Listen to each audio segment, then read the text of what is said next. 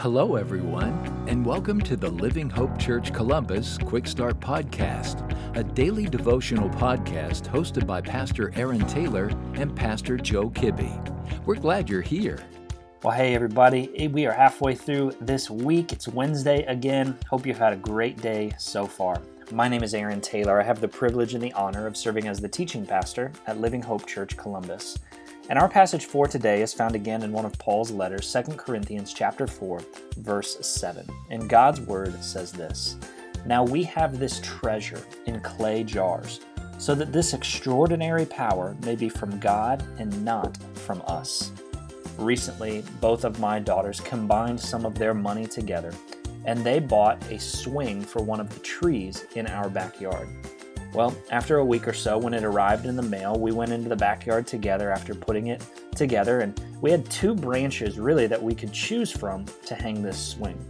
One was a very thick branch, it was strong, and it was sturdy. Well, then there was another branch hanging out from a different tree that was still pretty thick, but when we hung on that tree a little bit, we found that it was bouncy, and likely that branch would give way under the weight of too many people. So, obviously, we went for the stronger branch, and they've enjoyed that swing ever since. I want to remind us of this simple truth that really we see in that story as well, that people have limits. There are some things that just have limits on what they can carry, and people are no different. People have limits. They have limits on what they can do. They have limits on how they can measure up to our expectations. People have limits on what they can accomplish. The truth I really want us to hear, and you've heard it a billion times already, is that people have limits. And in this passage here in 2 Corinthians 4, Paul reminds us that as humans, that we are entrusted with the extraordinary power of the gospel to share with the world. That's an incredible truth. But in our feeble efforts, Paul continues on in this chapter to remind us, in our feeble efforts, we will fall short. But when Jesus works in us and Jesus works through us, the gospel will go forth because Jesus is doing it. But I don't want us to miss this little nugget of truth here in this verse that Paul compares us to. Paul compares you and I to clay jars. And while clay jars are beautiful, clay jars, they're useful, don't miss this truth. Those clay jars have limits. Clay jars will be able to withstand a certain amount of pressure before eventually those clay jars will break.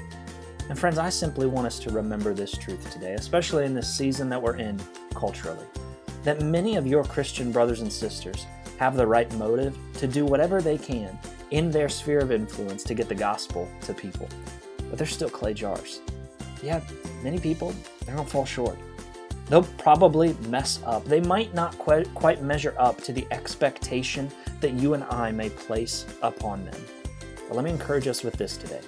See Jesus in it. See that treasure that is in that clay jar. Show grace. And let's not forget, we're in this together.